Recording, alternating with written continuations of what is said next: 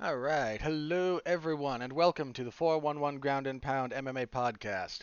We are your weekly look into the wide, wacky, wonderful world of mixed martial arts. My name is Robert Winfree, and I am your host, per usual. On the agenda this evening, UFC had an event last night. It was an event. Um,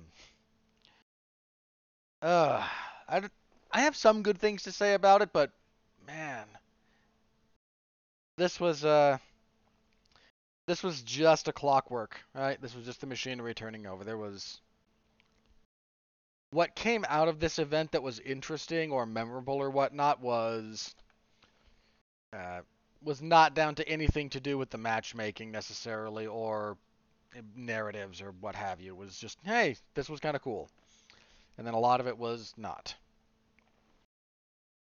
We also had a pretty big boxing event on Saturday. The third fight between Canelo Alvarez and Gennady Golovkin. So I'll give you some thoughts on that because I don't mind talking boxing here and there, especially when it's a big boxing event. Then we have news, and we've got some news to talk about this week. So before we get going, as usual, anything you can do to interact with the product, like, comment, subscribe, written review, star rating, whatever's applicable to the podcast platform you are listening through. That's all helpful. And if you've done all that, throw a share my way. Let people know that you like the show, and if you know anyone that you think might enjoy it, point them in my direction. All right, let's jump into last night. UFC on ESPN plus 68. Um, Before I get into the fights proper, I want to talk a little bit about why this event suffered and where it suffered. They were doing a big thing on commentary pretty much all night, crowing about, there's 13 people who got into the UFC via the Contender Series fighting on this card. Well, it showed. And I don't necessarily mean that as a positive. Look, I'm not opposed to the Contender Series in some like grand ethical format. I mean, I have issues with the UFC's pay structure and whatnot, but that's if the UFC paid what would be more a fair percentage to the fighters, hypothetically, I would still I wouldn't if that was the case, I would not have nearly the same kinds of issues that I do with the Contender Series that I do, so it's somewhat symptomatic of a greater problem. But I don't really object to, hey, here's a way to fight for the UFC promoter and potentially fight for a bigger audience for a lot of these fighters. There's not a lot of people. There's not a lot of people coming from like, hey, I was a big deal in Bellator, or as a multiple-time PFL winner, or something like that. Or then, hey, fight your way on via the Contender Series. Now the UFC just pays for them. So for a lot of these fighters, it's a bigger platform than maybe they've been on in the past. I don't know how many people watch the show, but some do. And it's certainly not zero. And you have an opportunity to fight for the largest MMA promotion in the world. And furthermore, I slag off the UFC's pay structure a lot. And I do here for the Contender Series, especially because guys come in on. I think the standard contract coming in is 12 and 12. I don't know how many fights, but I would bet it's somewhere between 4 and 6. Just if I had to guess, it's somewhere in that range. It might vary from fighter to fighter, but again, 4 to 6. So you're on 12 and 12 for the majority of the fights on your first contract. The UFC almost never renegotiates a contract after like one fight. You get close to the end of your deal, you can renegotiate, or you can let it expire, and there's a lot of different ways to do that. But the point is, like, especially if you're coming off the Contender Series, like, you're not gonna get a big moment, and the UFC immediately goes, you know what, you're going from 12 and 12 to 50 and 50. It's not gonna happen. You're gonna have to fight out a giant chunk of that contract. And the UFC also and you can maybe make an argument that this is a general ethical problem with the setup, but the UFC uses the Contender Series as a puppy mill. I mean, the first couple of seasons, the first season in particular, they were pretty discerning actually about who might get a contract. Now it's a joke. If you're a male fighter and you get a finish, you're probably getting a contract. If you're a female fighter and you win, you're probably getting a contract. There's going to be exceptions to that, of course, but in general, yeah, that's probably how that's going to work. Because the UFC, I'm going to phrase this negatively, and understand that I'm doing so deliberately, please. But the UFC operates a little bit like a cult. Last week, I think I talked a little bit about how the structure of the UFC the relationship with their fighters has changed over the last 10, 12 years, give or take. Uh, Now, this is because you can see this. You can see this with a lot of different fighters, actually, some of whom have gone on to much greater success. The UFC has a lot of money at their disposal and will sign a struggling fighter.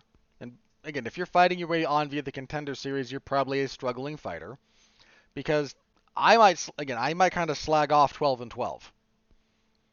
There's a real chance that for most of the fighters coming in via the Contender Series, that 12K guarantee is more than they were making per fight elsewhere. Um, so I'm not trying to take that away and say that how dare you fight for peanuts. If that's more than you were making, you're moving up in the world. That's legitimate and that's real. It is to say that the UFC perpetually only sharing less than 20% of revenue year over year on fighter compensation is a problem, and those two things are not mutually exclusive. But then the UFC will. It's a really interesting bit of conditioning actually, because the UFC uses not necessarily classical conditioning, which is perpetually pairing a stimulus with an associated automatic response until the two are so deeply associated in your head that whenever this unrelated stimulus happens, you get the physiological response. The Pavlov's dogs are the very obvious example. But random reinforcement is actually more efficient at ingraining behavior, which is really weird, but it's true. So the UFC isn't going to give you a lot of bonuses, but they will give you them randomly, and they've got a pretty good feel about doing so when fighters need it. So, Daniel Cormier and Michael Bisping will both tell stories about the generosity of the UFC. And I'm not saying that's nothing. It's not. I'm not saying it doesn't matter. It does. But if you're fighting in the UFC, you should probably not be in that position to begin with. The fact that you've still got, the bonuses are still $50,000. Now that's a lot. I'm not saying that's not a lot of money. 50K is a hefty chunk of change. But it's been that way. I mean, that hasn't adjusted for inflation, right? It's been $50,000 bonus for like 8, 9 years, possibly even longer. So, we'll jack up the price on every streaming platform available, but the fighters are still stuck on a bonus structure that's significantly outdated. I mean, that was the funny thing about when Venom took over for Reebok. I mentioned this. Like, Venom's paying the same as Reebok was out to fighters, except that again the Reebok numbers were like 6, 7 years old. So they're technically paying less if we adjust for inflation and whatnot. Venom's actually paying less than Reebok was out to fighters. So, uh, so the long and the short of that is the UFC will get someone like Joe Pyfer, and he's now on the commentary. He's now scores a win in his UFC debut. I'll talk about him more in specifics when we get to his fight, but then says, the UFC brass are just the best. Dana gave me some bonuses that I'm sure were also disclosed to the IRS, but Dana gave me some stuff, and he's setting me up in a place to live so I can train, but I had some hard times. And I'm sure that means a lot. It clearly meant a lot to Joe Pyfer, and what I'm about to say should not diminish that, demean that, or anything else. But if you sign to the UFC, you should never be in that position. The UFC is going to make over $1 billion this year. No one fighting for the UFC should be in a position to tell the kinds of horror stories that some fighters have while they're signed to the UFC in the year of our Lord 2022.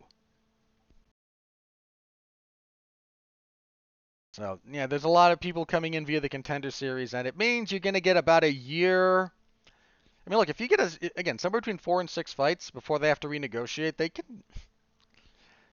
they'll just, you're going to be stuck on that 12-12 for a year or so. Probably more. And we're going to see two very, very divergent paths to the UFC, I think, start to emerge more and more. You're going to see the guys who come in via the Contender Series and spend the first 2 years of their career in the UFC fighting as often as humanly possible to get through these opening deals. And then you're going to see the guys who are valuable outside of the UFC, and the UFC then pays to bring in. Look, what did they do for Michael Chandler? Michael Chandler didn't have to do. The UFC just paid Michael Chandler a lot of money. What they did for Justin Gaethje. Gaethje wasn't making as much as Chandler necessarily his first fight, but he didn't jump through hoops. They said, here's a good, by UFC terms, contract, come fight for us. And there's gonna be a pretty steep divide as far as fighters go in the near future about that, I think. You're gonna see that gap, right? You're gonna see that gap and it's going to grow. So, but you know, when a relatively small act of generosity relative to the amount of resources at the disposal of the UFC means that much to a fighter, yeah, you're going to engender some loyalty. And in some cases, it will be. I just, to Mr. Pfeiffer, I hope very much that you do not go 0-3 in your next. I don't know if you don't go on a 3-fight losing skid and get cut. And if you do, I wonder what your tune would be. But we'll see. We'll have to wait and see. That's just a weird little thing I noticed. Like the UFC uses random reinforcement about some of this stuff better than a lot of other places, actually. So, but this was not a great event. There was some good stuff, but there was a lot of just, yeah. So with that out of the way, let's get into the fights in more specific detail. Starting with your main event. Corey Sandhagen defeats Song Yadong via doctor stoppage due to a cut on Song between rounds 4 and 5, so at 5 minutes of round 4. This was a pretty decent fight. I got issues with the scoring of this fight. It didn't become super relevant, again, because we had a finish, but going into the 5th, hypothetically, I had Corey Sandhagen up 39-37. I had given him rounds 2, 3, and 4. I gave Song the first. I believe the official scorecards, one judge agreed with me. 2 of the others gave Song the first 2 rounds. And then Sandhagen 3 and 4, meaning it was still potentially up for grabs in a 5th round. I'm not saying giving Song the 2nd round is the worst scorecard in the world, because I don't think it is. But it's not great. And we've got to do. I don't know what to do about this. Let me be very clear. But I think we've got to do something about how judges, how they weight visually heavy punches that don't really land or have any effect. Because Song was throwing heavier leather, and he was the one pushing forward more often, but he wasn't landing all that much that was effective. I really disagree with giving Song the 2nd. That doesn't necessarily mean there's not an argument to be had given the nature of the scoring criteria, but it does mean I pretty heavily disagree. Now, there were a few different gnarly cuts that took place on this event. Talking about the one to Song here, it happens, I believe it was the second round. Sandhagen hits this really just sweet little left upward elbow as they're crashing distance, and opens this very large gash above the left eye. It's traveling like diagonally upward through the left eyebrow of Song, a little bit under the brow, and then up kind of onto the forehead, and it was bad. I mean, that was a very bad cut. It started bleeding very, very quickly. Uh, Doctor checks on it between like the doctor would check on it between each round, and then after the fourth, he just kind of finally went, "No, we're done," which was the correct call. Like by that point, that cut got worse every round. I mean,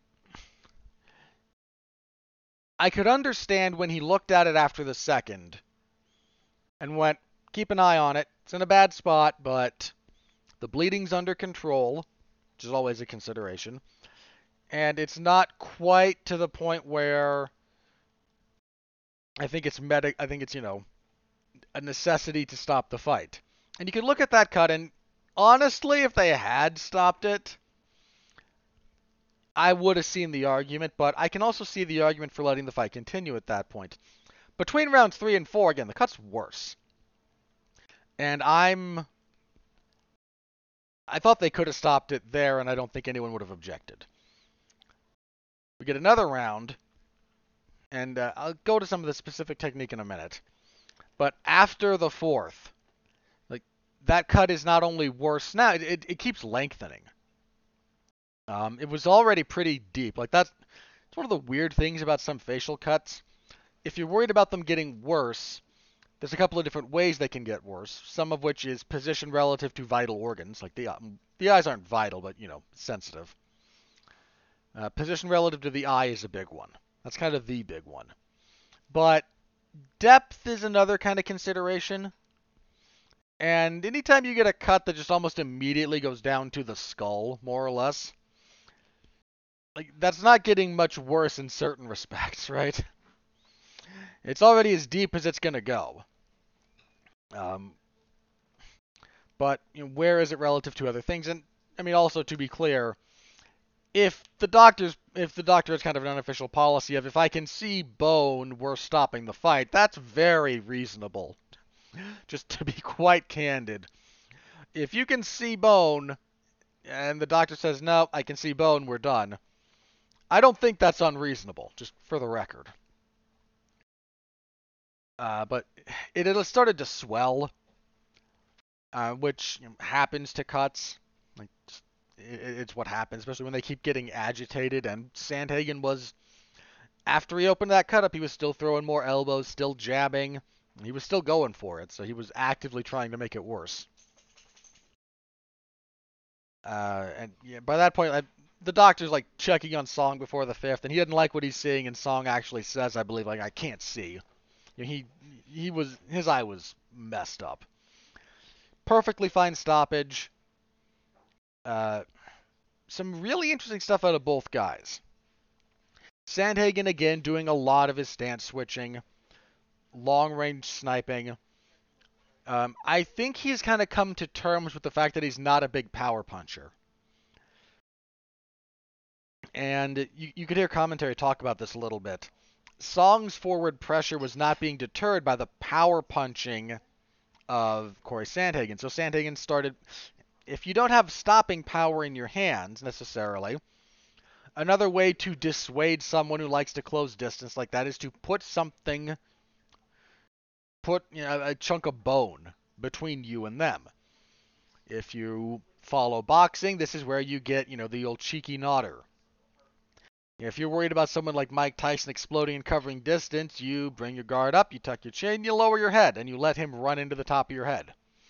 And it's dirty in boxing. I mean, headbutting is dirty in pretty much every sport. Not Letway or combat sambo, but most of the time headbutting is dirty and illegal. And it still happens. You get clashes of heads, but it's a way to deter someone who likes to close distance like that. Well, in MMA, you also have the use of your elbows and your knees. And I think Sandhagen has kind of figured out a little bit of how to intercept with his elbows more than just trying to punch his way out of a situation. Uh, so there was that. More wrestling attacks from Sandhagen here. He's not usually this dedicated to it, and his clinch looked a lot better. You know, that was one of the big things in the TJ Dillashaw fight was Dillashaw just got a couple of minutes of control time, and even though he didn't do anything with it, it was enough to sway a couple of judges to thinking that Dillashaw won that fight. I still think Sandhagen should have won that fight, and I have on rewatch. Dillashaw's control is not compelling at all in that fight, at least. But so Sandhagen looked a little bit more ready and willing to fight in that range. His body work is still good. He didn't go to it as often as he has in other fights. I think he was worried about the counterpunching of Song, and with good reason. Song has fast hands. He's got some pretty good kicks when he uses them. He's not a big kicker, but they exist. And he's got power. I mean, Song has legitimate punching power, especially for bantamweight, and I think that was a major consideration here. The fight was getting worse for Song the longer it went. Uh, Corey Sandhagen, another thing commentary mentioned, like, I'm not going to call him the bantamweight Tony Ferguson because I think that's not accurate. But a lot of the times when he fights, like, he's started to really kind of carve people up. He cut TJ Dillashaw more than once when they fought. He's got a little bit of brutal in him, and it's starting to show off. Like, he messed Song up here, especially the longer that fight went. Man, round 4 was not like that was barely competitive. Much needed win for Sandhagen. I don't think Song's stock drops too much in this loss. It's never good to lose. But this was a pretty serious step up in competition for him.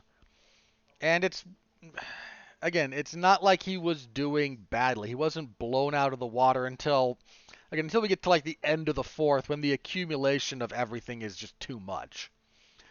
Plenty of other fighters would have folded long before that. So I think he'll wind up resetting a little bit, and he's obviously got to wait for the hole in his head to heal. But I think he'll use this as a learning experience, and I think he will be back better next time. Sandhagen said after the fight he wants to fight for the belt or someone like Merab or Marlon Vera. The violence potential of Corey Sandhagen and Marlon Vera is off. Like, that's at the top of the charts, man. That is way up at the top of the charts. If both of those guys are amenable to that and the timing works out, yes.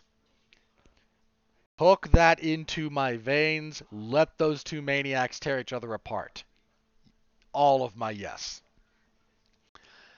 Song, I feel like Song should take enough time that I'm not sure who I want to pick for him to fight just yet. I think the landscape will shift a little.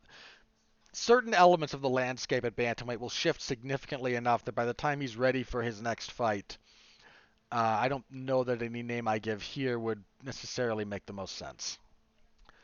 But I still think Song's a pretty darn good, a very good fighter.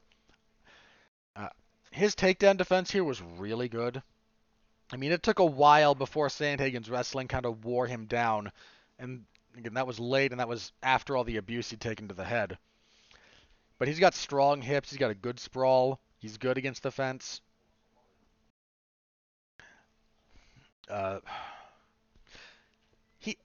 Sandhagen got him overreacting pretty early, which is always a good sign. If you can get your opponent to really bite on everything you show and bite in a big way like that, that's a good indicator.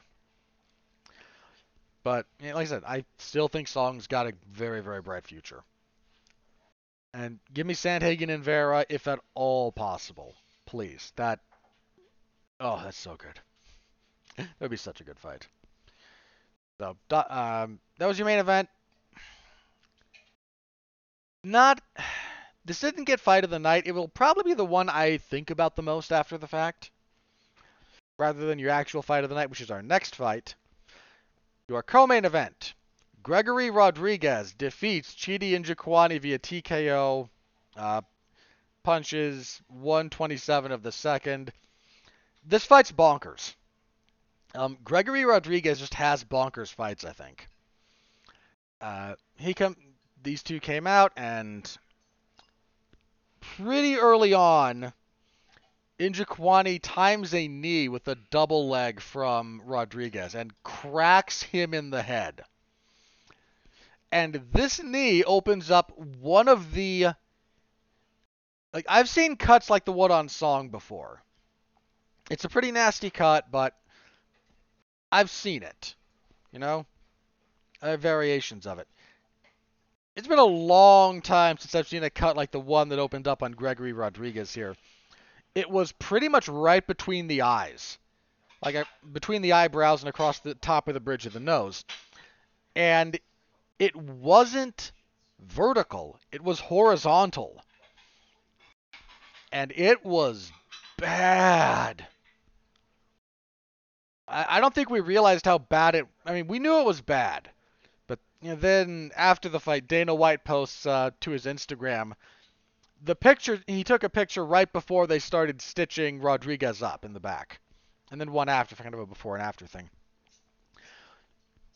That before picture, I mean, you've got to...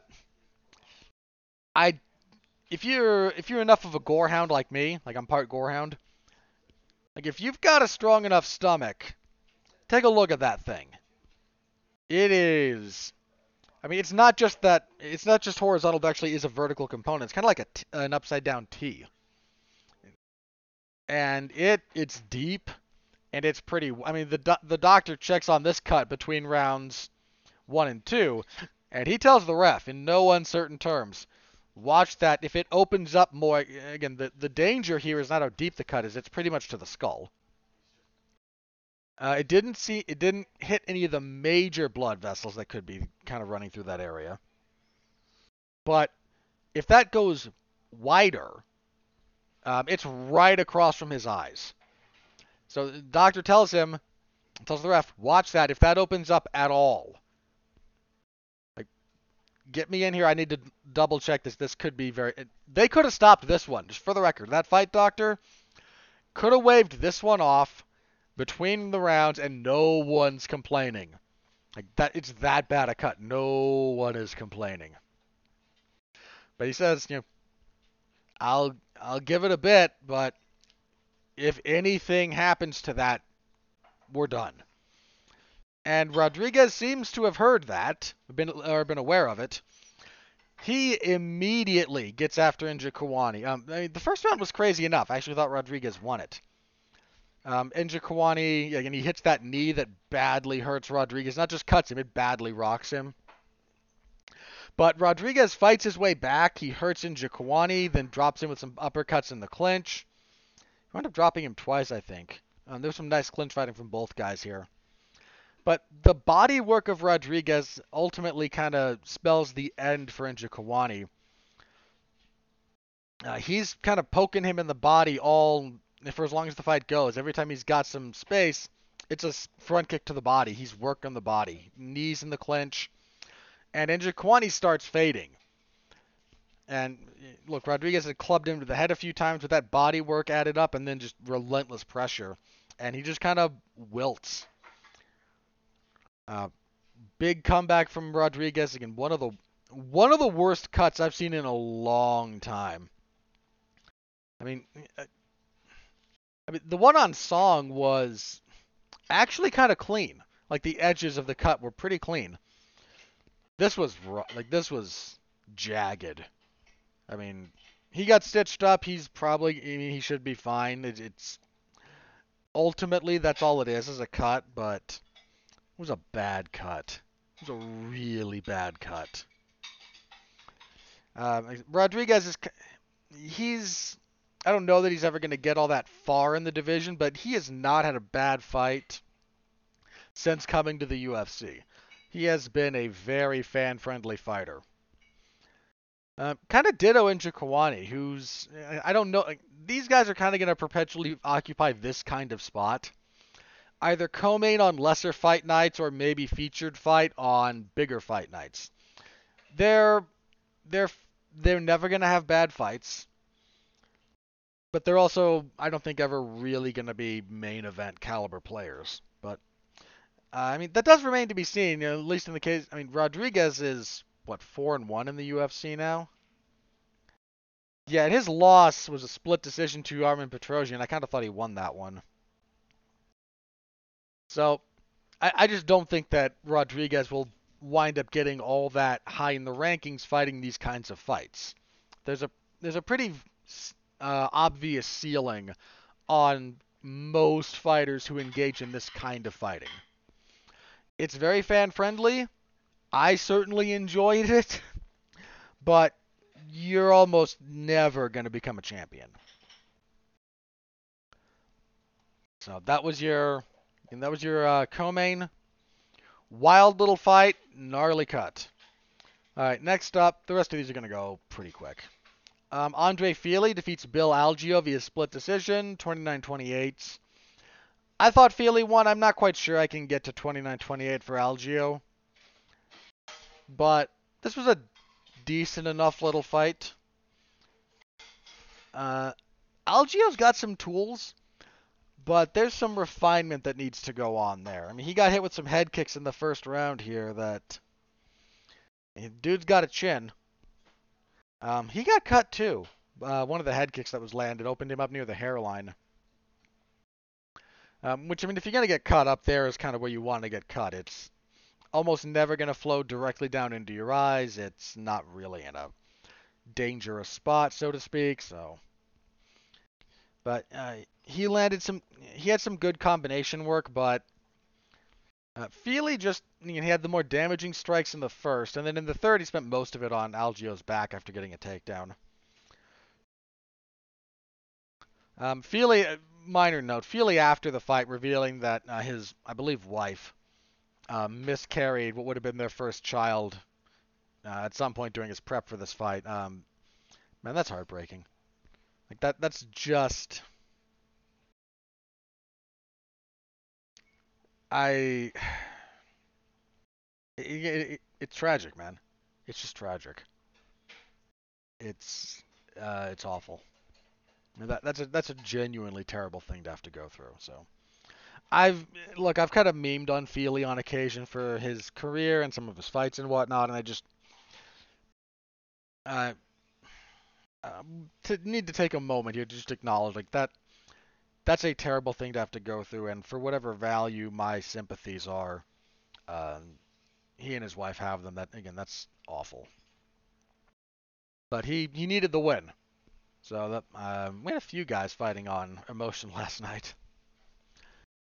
Let's see. Middleweight, Joe Pyfer defeated Alan Amadovsky via TKO punches, 3:55 of the first. Not a great fight.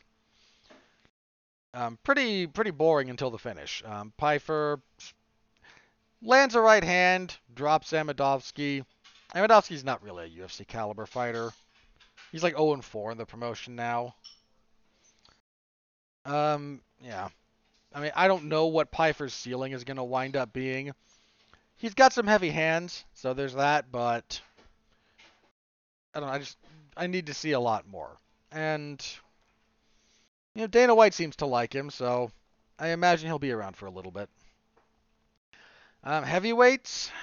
Rodrigo Nascimento defeated Tanner Boser via split decision.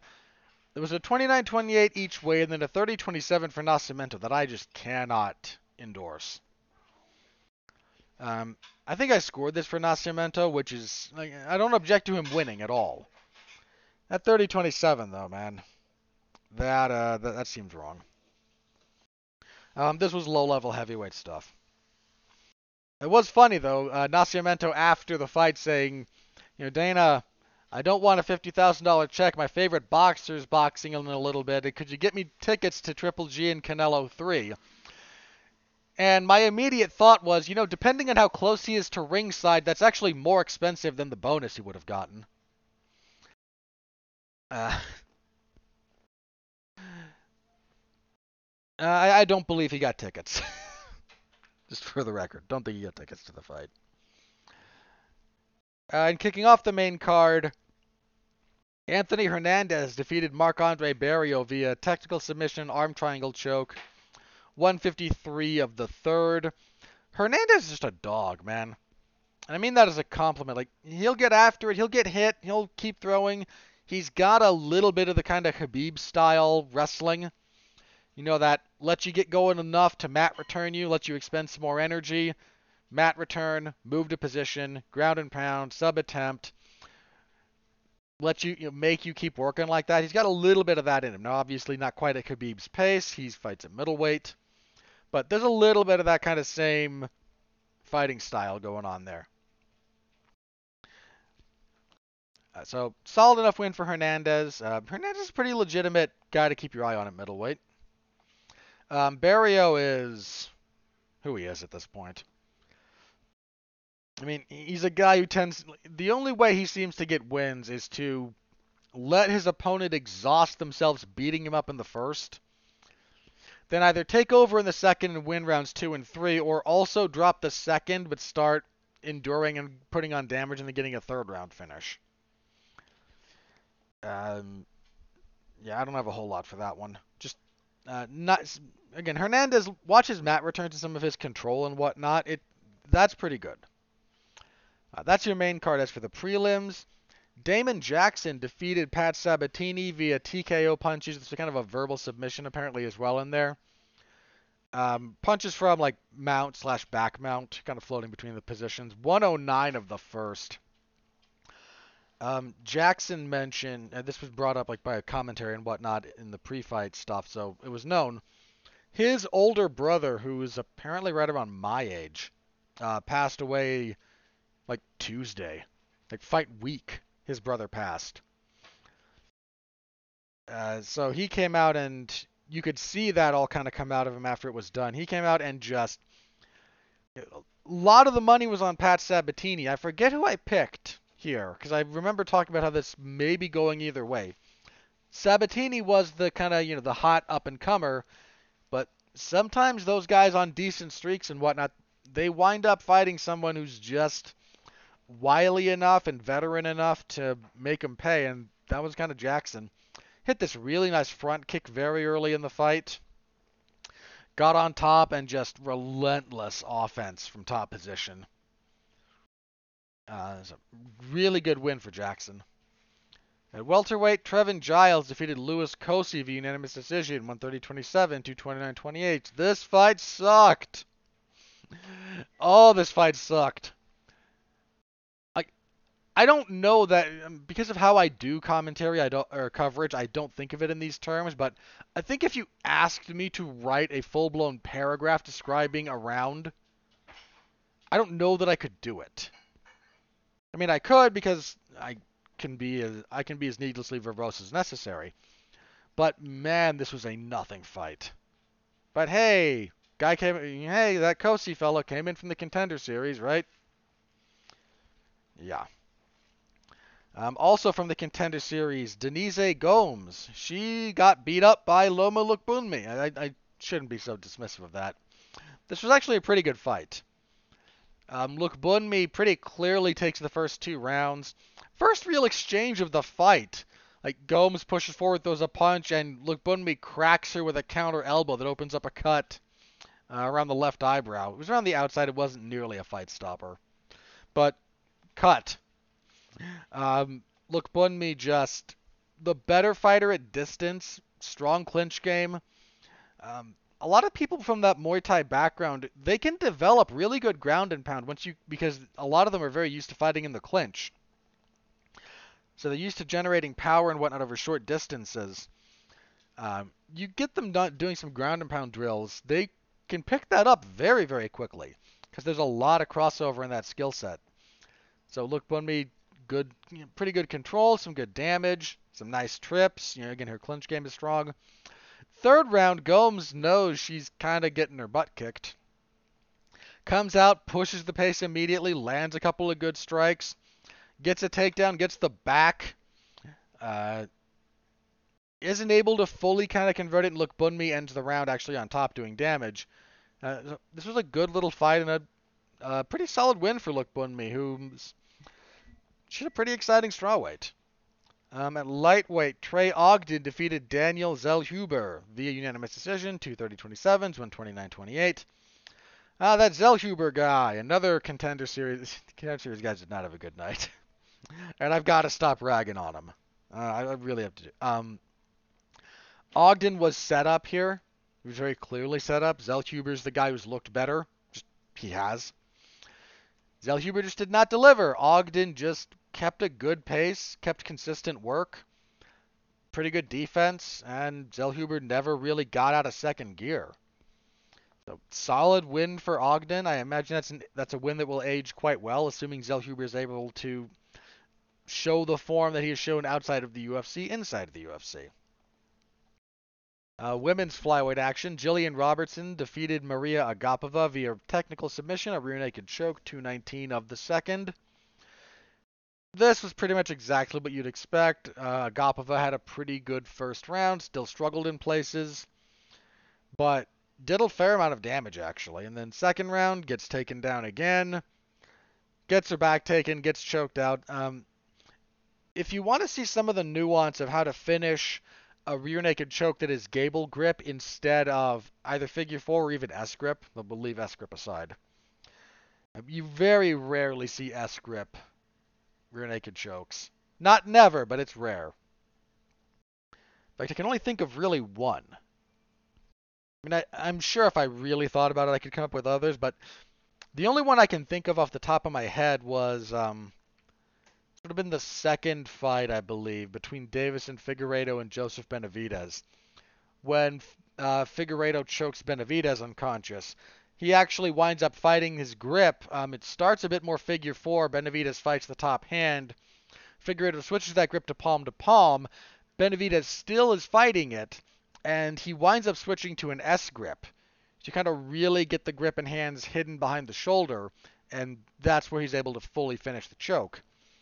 But you don't see those very often. But if you want to see some of the nuance of how to do gable grip finishes from there, watch the end here because Robertson has to make a handful of adjustments to her technique along the way before she finally puts Agapova to sleep. Bantamweight, Javid Basharat defeated Tony Gravely via unanimous decision, 29-28 across the board. There was a cut in this fight too. There was an accidental clash of heads. Wasn't even really a clash. I mean, you see the replay. They don't actually bang heads together the way you might think of normally. They just kind of graze each other, and it's enough to open up a cut on Basharat. Turned out that fight, man. Again, that was our second fight of the night. Turned out to be pretty. There was a lot of amateur plastic surgery going on this card. There's a lot of cuts. But Basharat had a tough first round, but got through it. Gravely's had cardio issues for a while. So Basharat kind of endures a rough first round in places, then takes over, longer range weapons, counter wrestling. Javid's brother earned his way into the UFC recently. So there's two Basharats. He looked okay here. You know, he's claiming that in 18 months he'll be in title contention. I find that a ambitious claim. Not very likely, but fighters always think like this about themselves. You kind of have to be honest. Like the self-belief you have to get into a cage with another human being and fight them for money. You can't have a lot of doubt in your head when you go into that. I mean, even fighters who talk about being scared and whatnot, like, it's good that there is that space, but if you don't sign a fight that you don't think you can win. You might still be nervous, and think about that for just a second.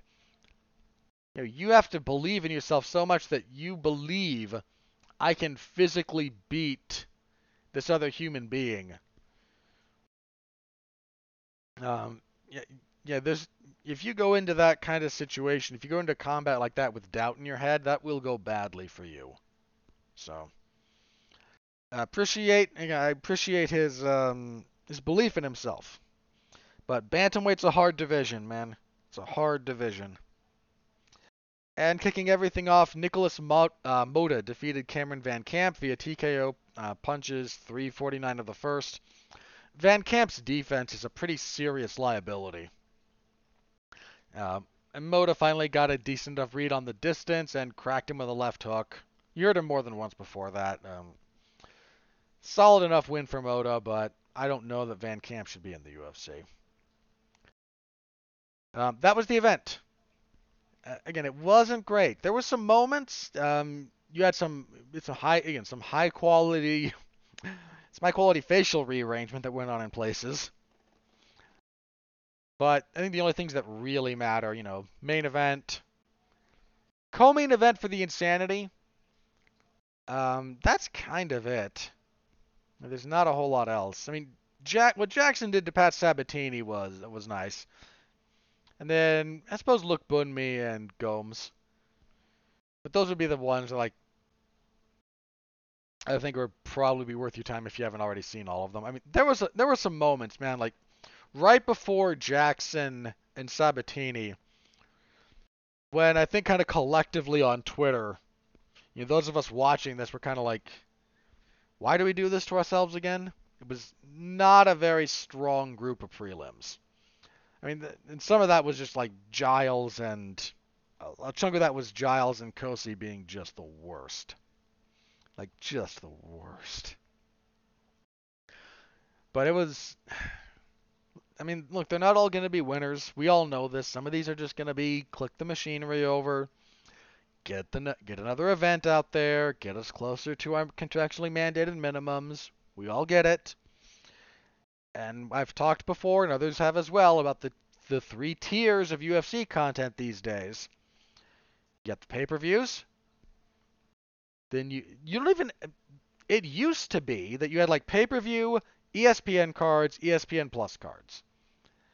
And there were some good ESPN Plus cards. Now it's actually a bit... I've talked about this before. It's a little bit different. Now you've got like pay-per-view. Then whether you're on ESPN or ESPN Plus, if you're in a real venue with live fans, and then there's the stuff at the Apex. Like, those are our new three tiers. Especially now that they can tour again. I mean, there was it should be noted, there was a period of time when, okay, everything's at the Apex because that was the state of the world. Can't fault, stuff at that point. But nowadays, like, those three tiers of content are pretty obvious. Your fight of the night I mentioned was Gregory Rodriguez and Chidi Njokuani. It's the kind of fight Dana White loves. Performances of the night went to Joe Pyfer and Damon Jackson. Can't really argue against that.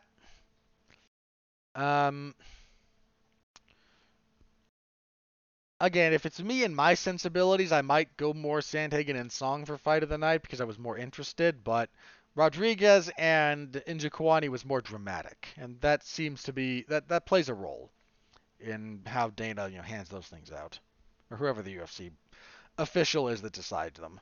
I assume Dana. I assume he has like the most say.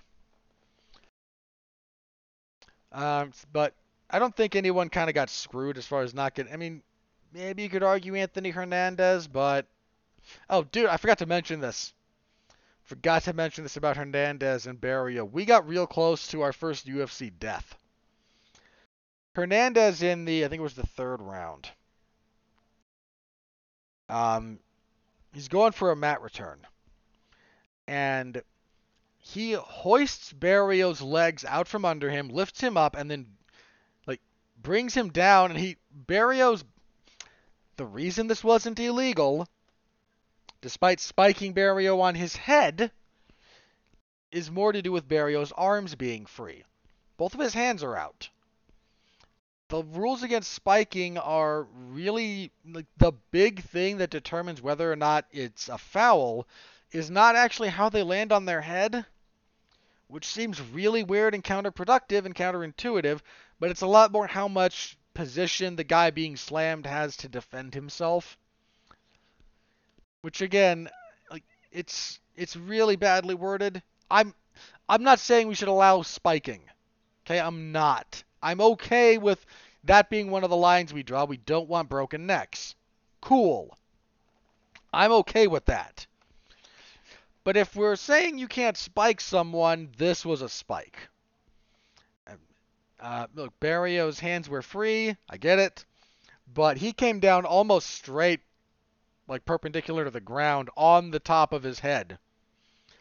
I mean, I'm pretty sure, like, if he was taking a nap, Big E, the WWE wrestler, like, woke up in a cold sweat.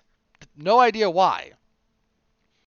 But, uh, because that's the kind of flashback I had, even though Big E's was in a very different position in some respects. But that's kind of how he broke his neck, when he and the guy he was working with had a timing issue doing a belly-to-belly suplex on the floor, and Big E landed pretty much on his head and broke one of his vertebrae, and now he's not been seen since. I mean, he doesn't have to wear the neck brace anymore, last I heard, but they're still waiting for the vertebrae that broke to reossify, to harden. So, yeah. We're gonna keep an eye on Barrio here, like make sure nothing happened to him, because he could easily have jacked up his neck in a bad way on that one. So, again, maybe Hernandez you could have made an argument for, but ultimately I don't have any real objection to the bonus winners here. So that was the event. If you want my live round by round scoring, as well as clips and pics of finishes and whatnot, that's in the MMA Zone of ForwardOneMania.com. Feel free to give it a listen. Give it a read.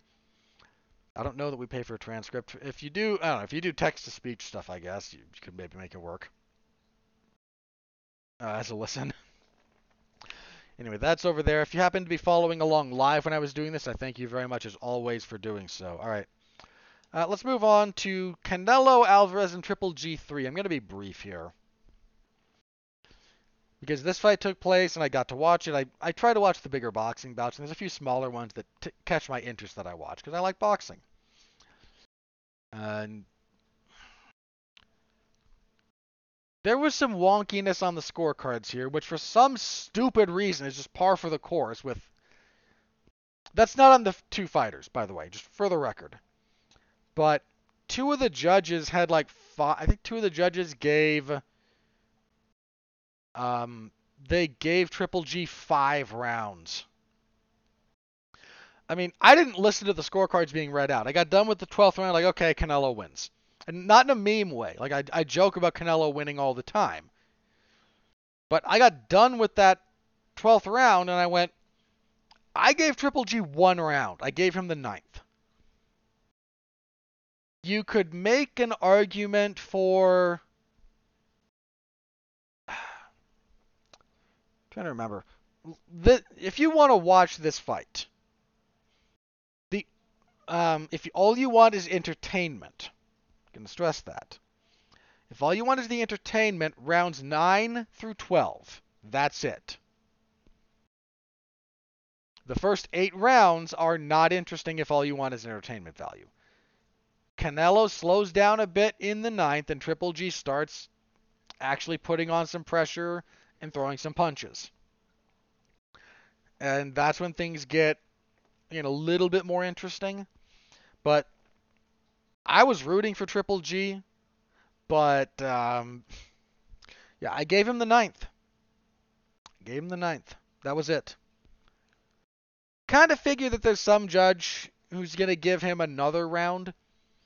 I think one of the official scorecards was 10-2. So they gave him... Or was it 3? Was it 9-3? Might have been 9-3. Look, the first round of this fight is hard to score. Hard to score because there's not a lot that happens. The first round is very tentative from both fighters. I gave the first to Canelo, but I will freely acknowledge the first round could have gone to Triple G, because there's just not a lot to judge there. So maybe I could be convinced for 2 rounds. And if you wanted to squint real hard and give Triple G, I think it wasn't the 10th. I remember he wins the 9th, and then Canelo actually responded pretty good. It might have been the 11th.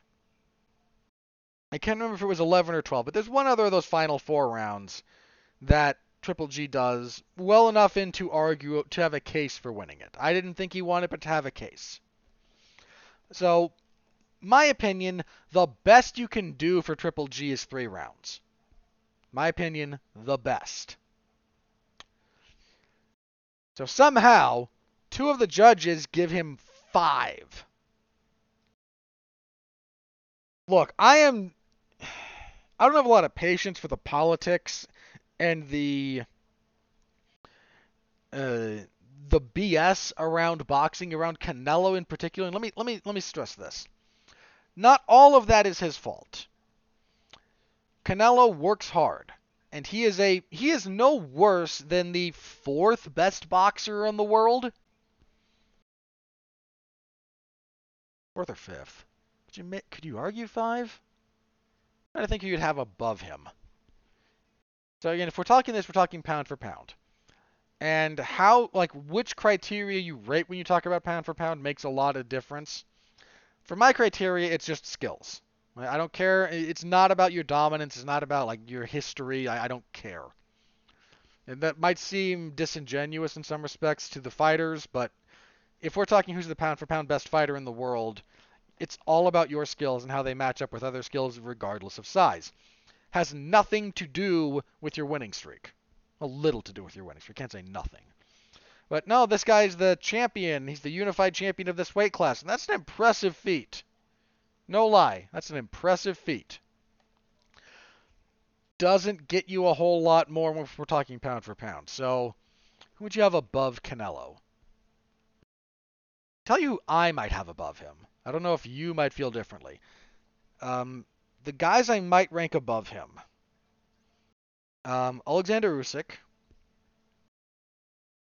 Terence Crawford. Naoya Inoue.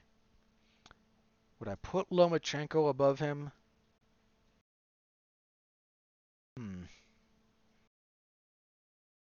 I don't know about that one. I love Lomachenko. I love Lomachenko. But... So, I mean, again, he is no worse than the 5th best boxer in the world. He's really good. And that needs to be acknowledged more often than it is by people who get fed up with some of the circus around him and some of the circus that he brings. But the man works hard. You don't achieve his level of success without doing so. And he's great. He is one of the most successful and one of the best boxers of his era. He might wind up being the defining boxer of this era. After Floyd retired, who's the man? Right? Who's been the boxer of the post Floyd Money Mayweather world of boxing? Now, there's been some heavyweight action that you have to pay attention to. You've got some guys down around the 130s who are really, really good, but they haven't been able to get together. We're still waiting on Terence Crawford and Errol Spence. That seems to be getting closer to happening, so please. Can't tell you how much I would love that fight.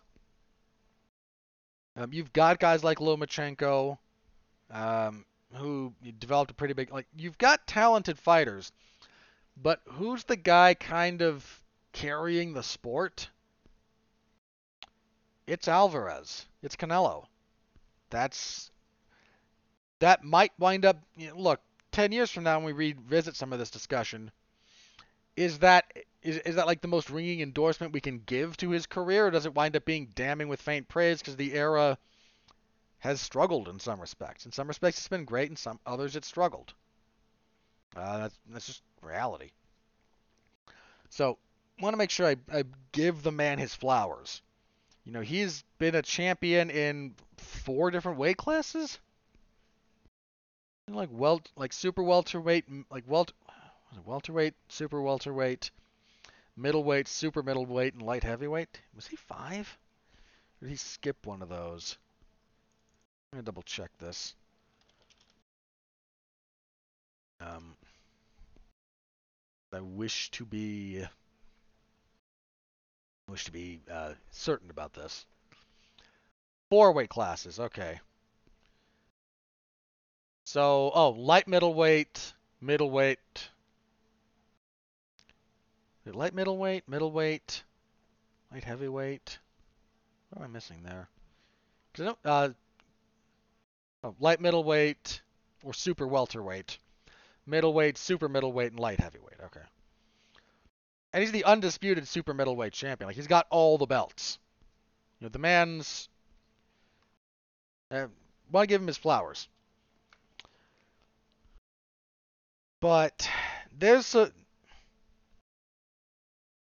I felt so bad for Triple G in this fight. Well, let me go at it from this angle.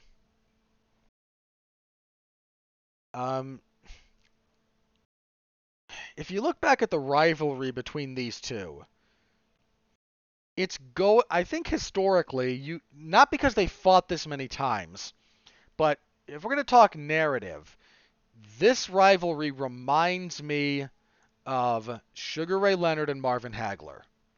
And hear me out. I know some of you might have just thrown something if you know anything about the boxing history I just referenced, but hear me out, please. Couple of things to consider. 1, Canelo waited Triple G out for their first fight. That fight was supposed to happen a couple of years before it did, or at least a year before it did. 2nd, wonky scoring in the first fight. Look, that first fight, Golovkin got screwed. There is no other way to phrase that. Adelaide Bird's scorecard in favor of Canelo is maybe the worst scorecard turned in for a boxing event in a long time. I can't say ever, but in a long time. And that judge who scored it a draw, I forget which judge. Like, that's a terrible scorecard for that fight too, by the way. Golovkin got screwed. 2nd fight. I scored the 2nd fight for Golovkin personally. However, I will acknowledge that one's closer. That's a much more competitive fight than their first fight.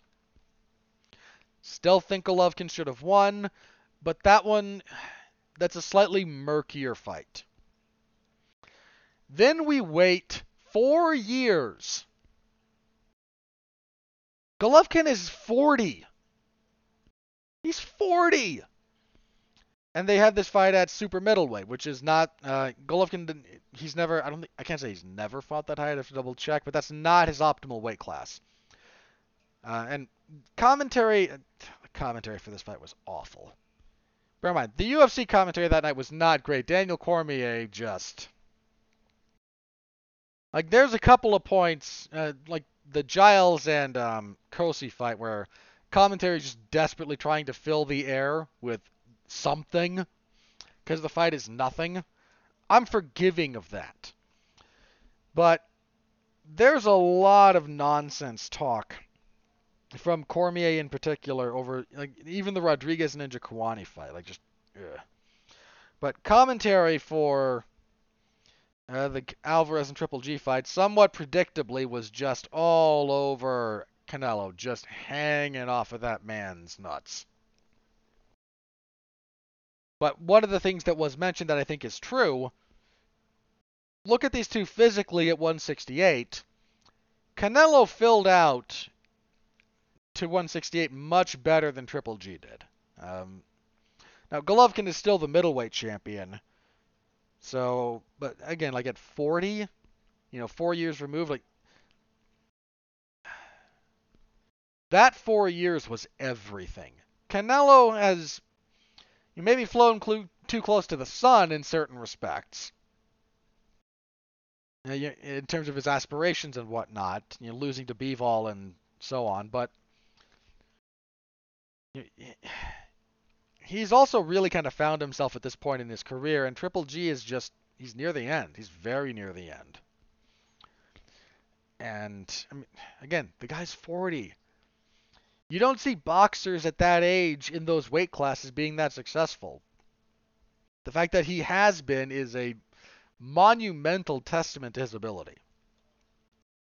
So why does this rivalry remind me of Leonard and Hagler? Well, you have the waiting. Leonard waited a long time, and he kind of screwed Hagler over more than once before they got in the ring together. He waited until Hagler started slowing down, had some knee injury issues that altered his style a little bit before he was willing to accept the fight. So there's the waiting game. There's the scorecards. Hagler he got the raw end of every possible deal. Throughout most of his career, did Marvin Hagler. And I can't rewatch. I didn't watch Hagler Hearns. I've seen that plenty of times. I did not watch Hagler and Leonard live when it happened. But I watched it. I wound up watching it once. I already knew the outcome. It's an older fight, but I watched it. I can't watch it again.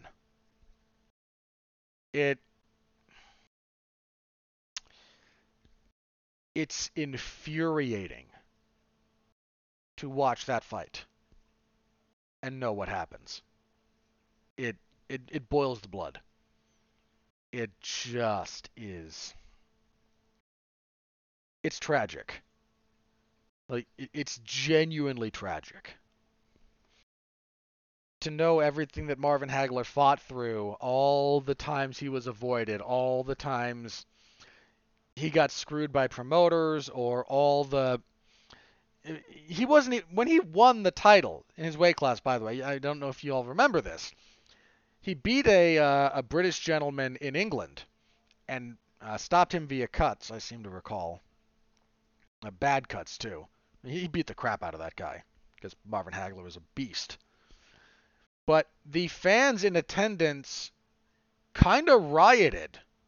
He was not presented with the belt in the ring because people were throwing crap in the ring. Like as a safety precaution, they got him out of the arena. If you look at his career earnings for a lot of it, Sugar Ray Leonard in particular, because I brought him up, like he was the chosen one. He's the poster boy. He's got the commercial endorsements. He had the Olympic pedigree. He made like 10 times the amount for his first professional fight that Hagler did for his not just his pro debut, but like some of his earlier bigger fights actually. So there's the financial disparity. There's the scorecard issue, where Canelo gets every possible benefit at every possible opportunity. And lastly, and here's where I think this really hits home, and there's other rivalries that this has been true of as well, for a variety of reasons, but boxing loves Canelo. And when I say boxing, I don't just mean a couple of the power brokers. I don't just mean the judges. I don't just mean the fans. Because Canelo has his detractors and he has his fanatical supporters, and sure, that's normal. But when I say the sport loves him, it's not always. I'm going to reference another guy who has a very different, maybe might have had a very different and more contentious love relationship, but it was a very impassioned one still, from the majority of it at least. But it's the sports writers, the talking writers, podcasters. It's all the media, the talking heads. It's the fans. It's the promoters. It's the commission officials. And I don't mean this as there's some kind of cabal that is supporting Canelo from underneath. I'm not saying there isn't, but when I say that boxing loves someone, it's kind of the collected manifestation of all of that. Are there promoters who might not like Canelo? Sure. I'm sure there are. Are there some judges who won't score fights for him? I mean, they'll never be hired to judge his fights, but I'm sure there are. Are there fans who don't like him? Yeah, there's a lot of fans who don't like him, believe it or not. So it is not universal adoration when I say that boxing loves him.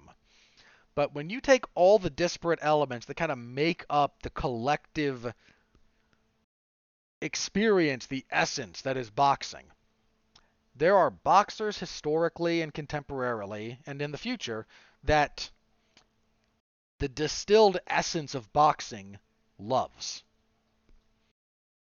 And there are fighters that it does not. Boxing loves Canelo. He is good box office. He's a compelling draw. People like talking about him. People like breaking down his fights technically. People respect what he has done, what he's capable of doing. Commissions like working with him to the extent that they are willing to give him passes on certain things even. But it's everything that goes into making boxing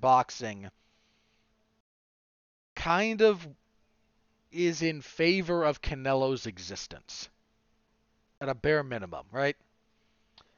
He drives traffic, he's interesting, etc., etc., etc., etc. Boxing loves Canelo. Boxing does not love Triple G. And you can argue it should. He is an exceptional boxer, had a great amateur career, won an Olympic medal.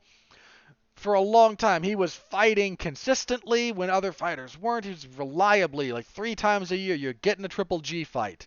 And he's going to knock somebody out. And iron chin, piston jab, power, technique. He was the guy that boxing claims that it wants. For years. He was the guy that so many people in boxing say, why can't we get X? And here's Golovkin actively fighting, giving you what you claim you want, but you don't actually want it. What you want is a different fighter to behave like that. And those are not the same things, believe it or not. They are not the same things at all. To go back to my comparison, boxing loved Sugar Ray Leonard. Again, he had the big endorsement deals. He had the Olympic gold medal. He had the clean-cut image. He was the one willing to go on and do the media tours and whatnot. And he was a diligent boxer. Again, Leonard's actual abilities are so overshadowed by the last years of his career. It's a real shame because much as I am not a fan, to deny his capabilities is to deny reality itself. He was very good. He was great. He was legitimately great. But ultimately, what made the difference for him more than once, especially down the stretch of his career when he's getting these dubious decisions, boxing loved Sugar Ray Leonard. Boxing did not love Marvin Hagler. You can argue it should have. I will die on that hill alongside you. It should have. But it didn't. And that fight with Leonard was when Hagler, I think, finally realized it. I mean, he was having, knee issues anyway, and he wasn't the guy he used to be in some respects. And how could he be? He'd been fighting forever. Had a lot of fights. But I think that fight, he'd been on the wrong end of bad decisions before. In fact, his only loss for a long time was a decision so bad. After it was announced back in the locker room, the promoter of the event came back to Hagler in his camp and apologized.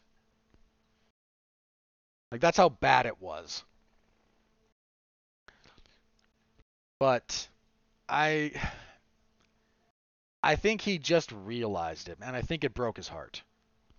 In addition to all the physical stuff that was slowing him down, the knowledge that this thing, that he had given so much of himself and his health and his life and his time to doing, did not love him back and would never love him back.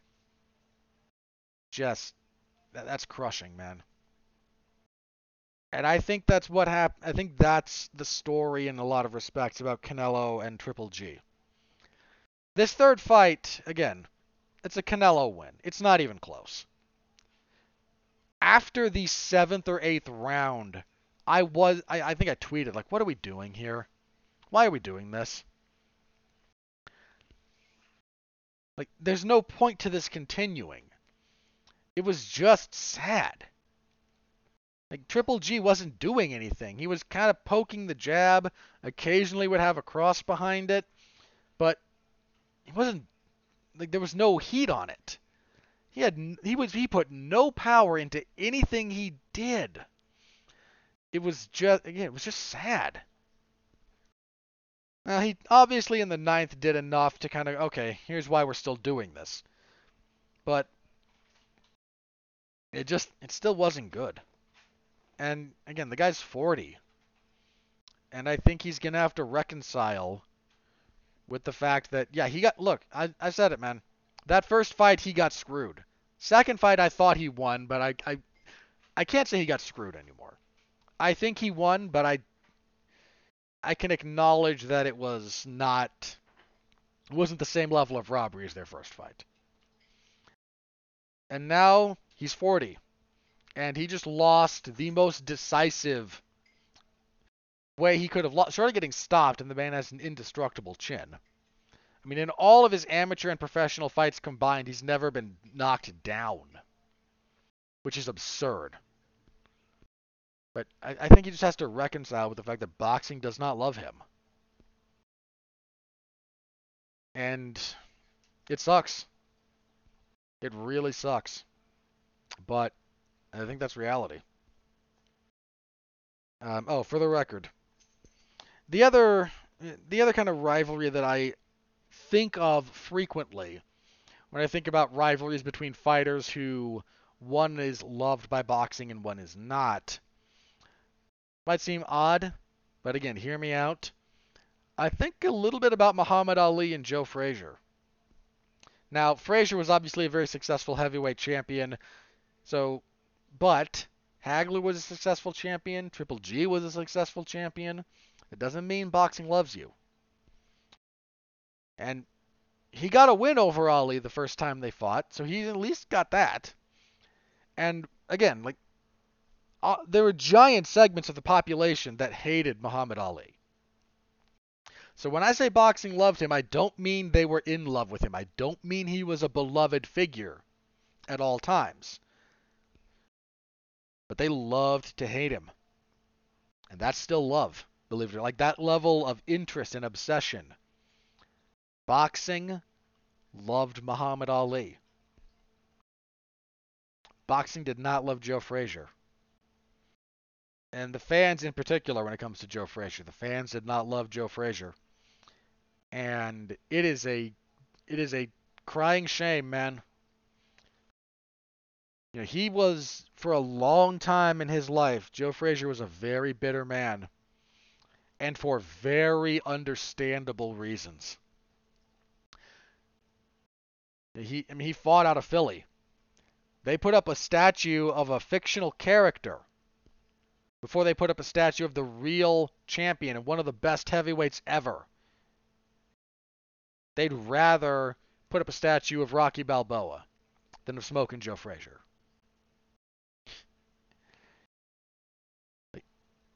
Again, I don't encourage people to hang on to resentments. I don't. It's not healthy. It's not good for you. But if you ask me if I understand why Joe Frazier was bitter, I do. Do I understand why Marvin Hagler walked away from boxing after that Leonard fight, not just for physical reasons, and never in a million years even considered looking back? Yeah. Dude, Hagler got out of boxing and was more successful afterwards in a lot of respects. He moved to Italy. He married a beautiful actress. He married a beautiful woman. And he was a movie star. I mean, I know this because of Italian movies, but he was a pretty big movie star in Italy. I mean, the hilarious bit about all this, believe it or not, years after their fight, Leonard was still kind of fighting, and he actually had his people kind of reach out to Hagler, who's, again, retired, living in Italy, making movies. They actually kind of reached out to him about maybe having a rematch, and I have to imagine Hagler's response was just laughter. Uh, Hagler, to his credit, man, he never held on to those resentments, and he could have. He really could have. But that that's my thing about about Canelo and Triple G. I don't have a whole lot technically to break down. Again, Triple G didn't do a whole lot for the majority of the fight. But I think ultimately, especially if you look at that first fight, boxing just didn't love Triple G. And it does love Canelo. And I don't know if anyone listens to this who's ever going to be in a position where this advice matters, but hear me out on this, guys. If you ever find yourself in a position where you're not loved by your sport and you're fighting someone who is, you better knock him out. I mean, it's not impossible to win decisions. It's not. But you have to make it emphatic. Like, you can't leave doubt. There can be nothing there. Because the sport will find every possible justification to go with the one it loves over the one it doesn't. And boxing loved Sugar Ray Leonard. It did not love Marvin Hagler. Boxing loves Canelo Alvarez. It does not love Triple G. And well, on that somewhat depressing note, let's get more depressing. Oh, forgot to mention it, but let me do so now since we're finally out of the stuff from the weekend. There is no UFC event this weekend, this Saturday. The next one is October 1st, and it is... Ooh, that is not a good card. It currently stands. Let me read this to you very briefly. We'll do a full preview next week, so come back for that, but briefly. Main event, Mackenzie Dern and Yan Xiaonan. That is not a great main event. Sadiq Youssef, who was supposed to fight Giga Chikadze. That would have been a very good fight, actually.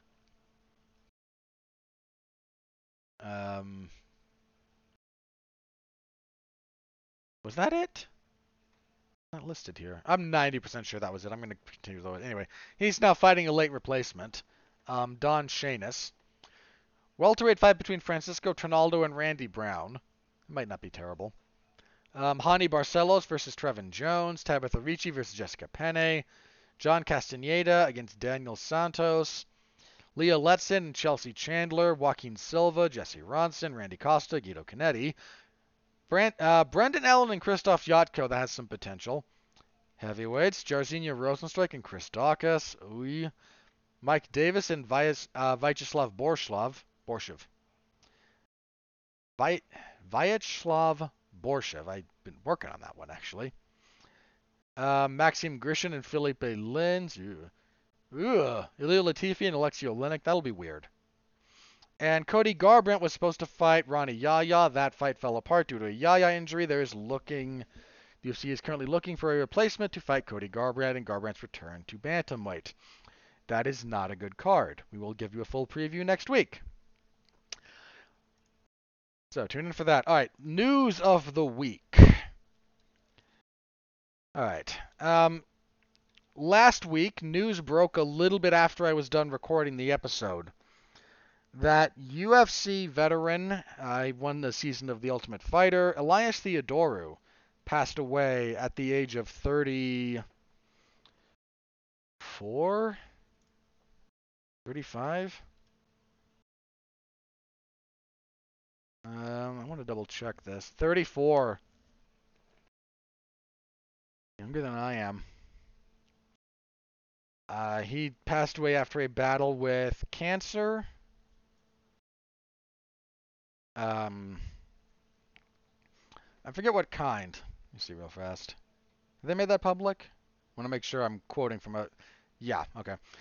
Um, he had uh, colon cancer that had metastasized into his liver. Oh, that's awful. Look, man, 34 is just too young for pretty much anyone. I mean, we could single out individual people who either went on to do terrible things or whatnot, but like for the vast majority of humanity, 34 is just too young. I was not always complimentary to Theodorou's fighting style because some of his fights I didn't like, and I'm here to tell the truth about that. But he always seemed like a very happy guy. You didn't hear a lot of stories of hear a lot of negative stories about him. So whatever, again, like whatever my issues with some of his fights not being very good were, you know, 34, man, he's just too young, and cancer is.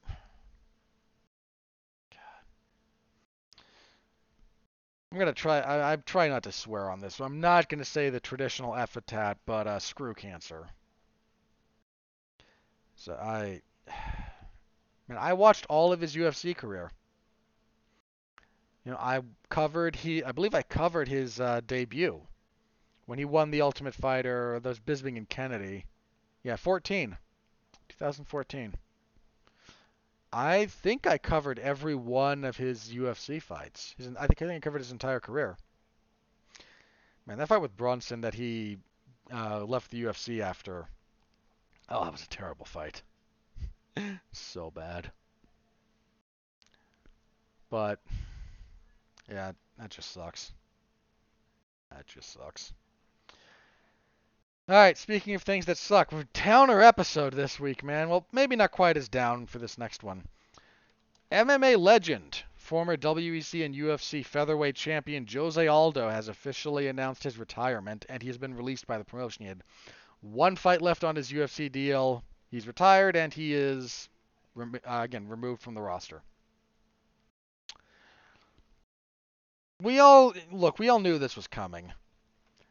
Aldo's been fighting forever, and he's had some wars. He's had some genuinely great fights.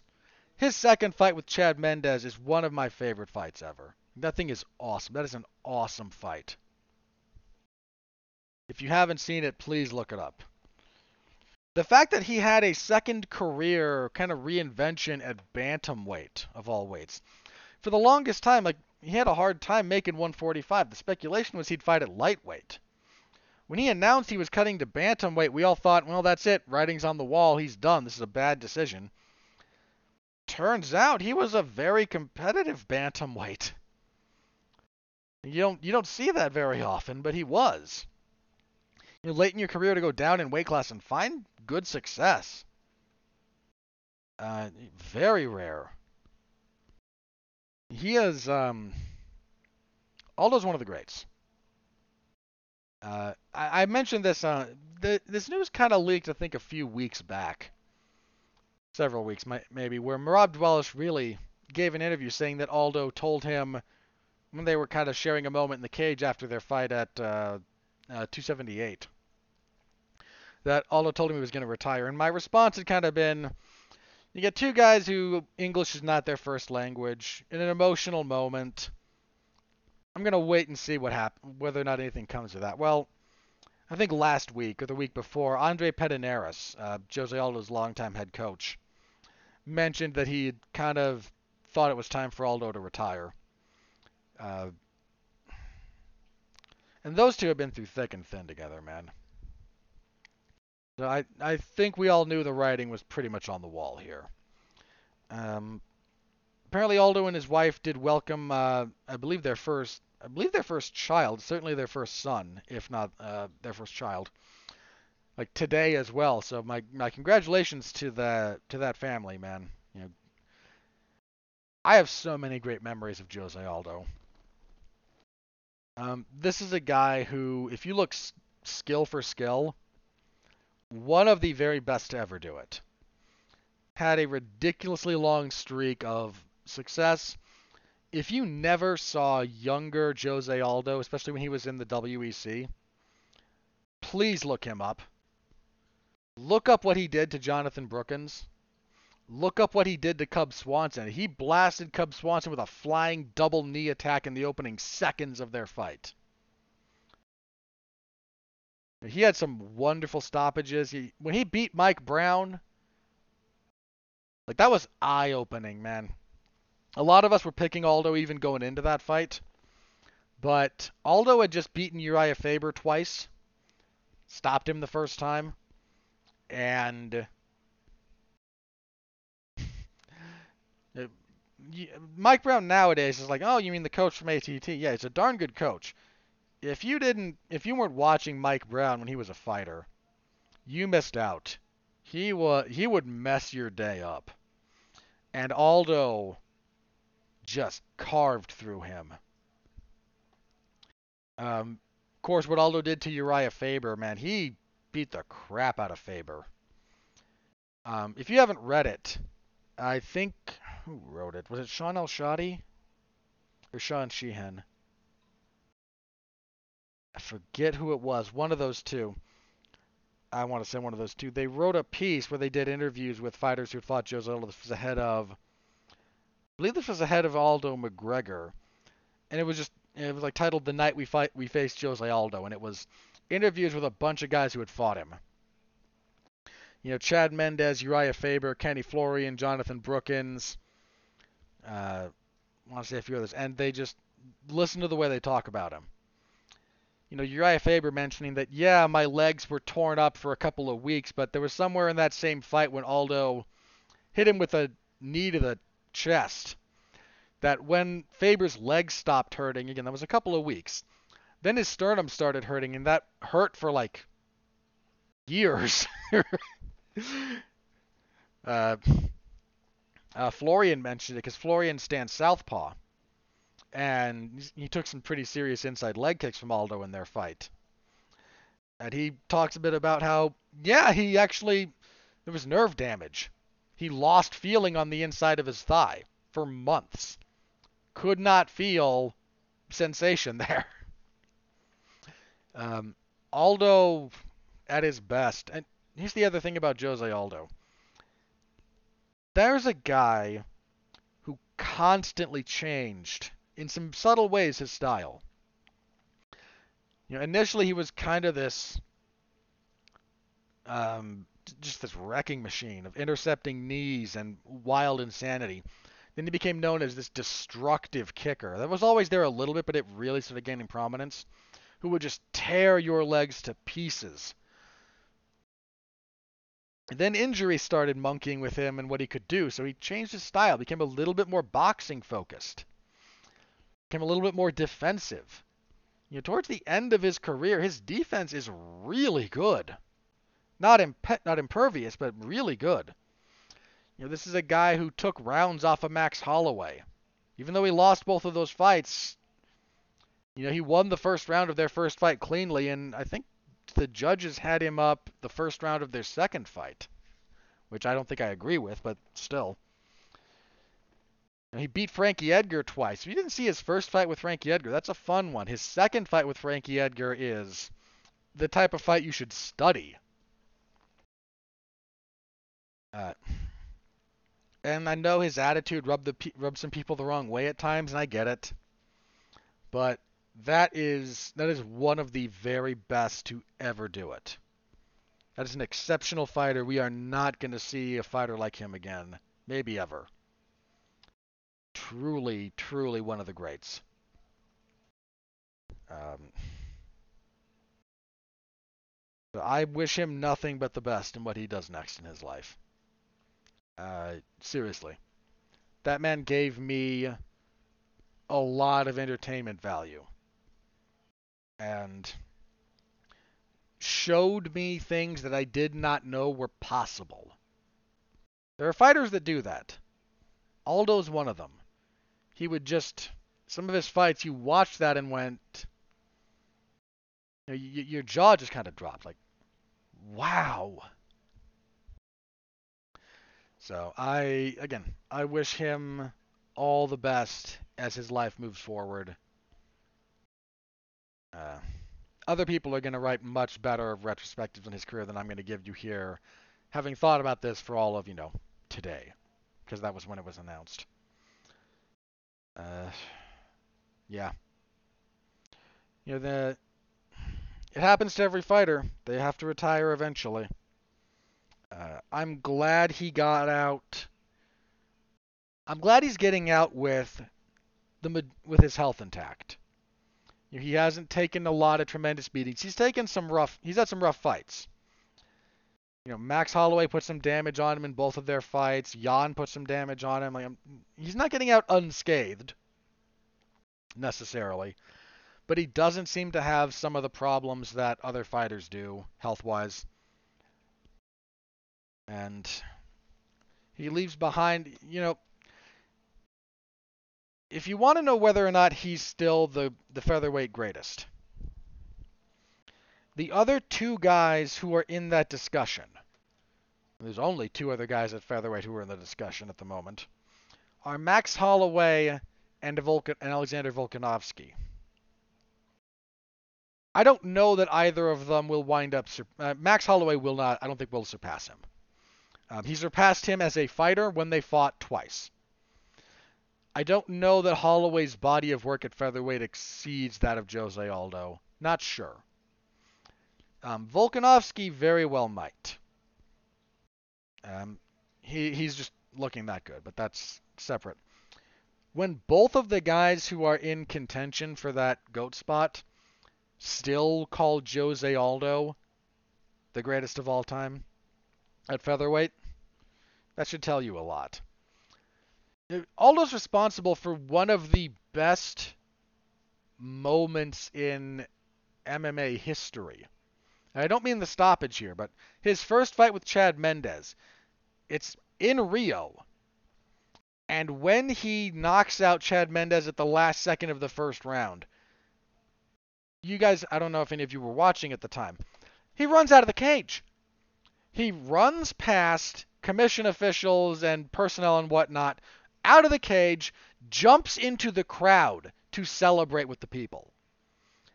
It's one of the craziest things. I remember watching it. It was wild. It's one of the best. You don't get moments like that in MMA very often. You get people climbing the cage and doing the raw thing, and if you're lucky, it's in their hometown, and so they get some nice adulation. But Aldo getting all the way out to just celebrate with the people. The UFC doesn't like you doing that. The commission doesn't like you doing that for a number of reasons. It was a great moment, though. It was a truly great moment. Oh, sorry. Yawned there. He's one of the best. He's one of the very best in the history of the sport. And if you're not familiar with who he used to be, find his fights. Find his fights, and they speak for themselves. I'm gonna miss him. I'm glad that his last fight he got the reception that he deserved. It was in Salt Lake City. So, again, about an hour from where I am. And he got the loudest pop for his walkout of anyone on that card. I don't think he got the loudest, kind of by the end of the night, like the loudest singular moment all event. The pop for Edwards when he knocked out Usman was monstrous. And what was the other fight? There was another fight that just by the time they got into the third round, everything was going crazy. But for walkouts, the people of my state, they gave him the respect and the reaction that he deserved, and I'm glad he got that. So, again, best of luck to him. And if you are not familiar with who he used to be, please look it up. He was a spectacular fighter. Alright, that's all I've got listed, so let me check Twitter, see if anything crazy is broken while I've been recording. If not, we will do plugs and get out of here. Nope, nothing crazy in the MMA sphere has broken while I've been recording. Alright, so plugs. See, last week there was a movie review for the live-action Pinocchio one directed by Robert Zemeckis and starring Tom Hanks on Disney+. There's myself, Mark Radulich, Alexis Haina, and Zachary Strobel, who stopped by, and we had a good time talking about that movie, the good, the bad, the otherwise. There is no Damn You Hollywood this week, at least not that I'm a part of, so the usual slate of professional wrestling coverage. That's AEW's Dark Elevation on Monday. MLW, if they're back to releasing stuff on Thursday, I'm going to see. Hang on, I'm going to double check this. See if they're coming out with something this week. We still don't have a specific date, but they will be coming back at some point, allegedly.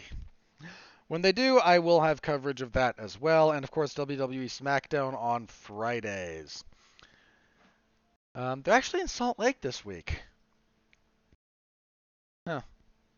I can't afford tickets anyway at the moment, so whatever. But yeah, Salt Lake this Friday, so that's WWE SmackDown, and then no UFC event on Saturday, so enjoy your Saturday off, I guess. Okay, that's it for me. We will be back here next week to preview UFC on ESPN Plus 69. I am not making the joke. Not going to do it. Because it's not a very nice card. Oh, I hate myself. Really hate myself sometimes. All right, on that note, see you next week. As always, stay safe out there and continue to be well, be safe, and behave.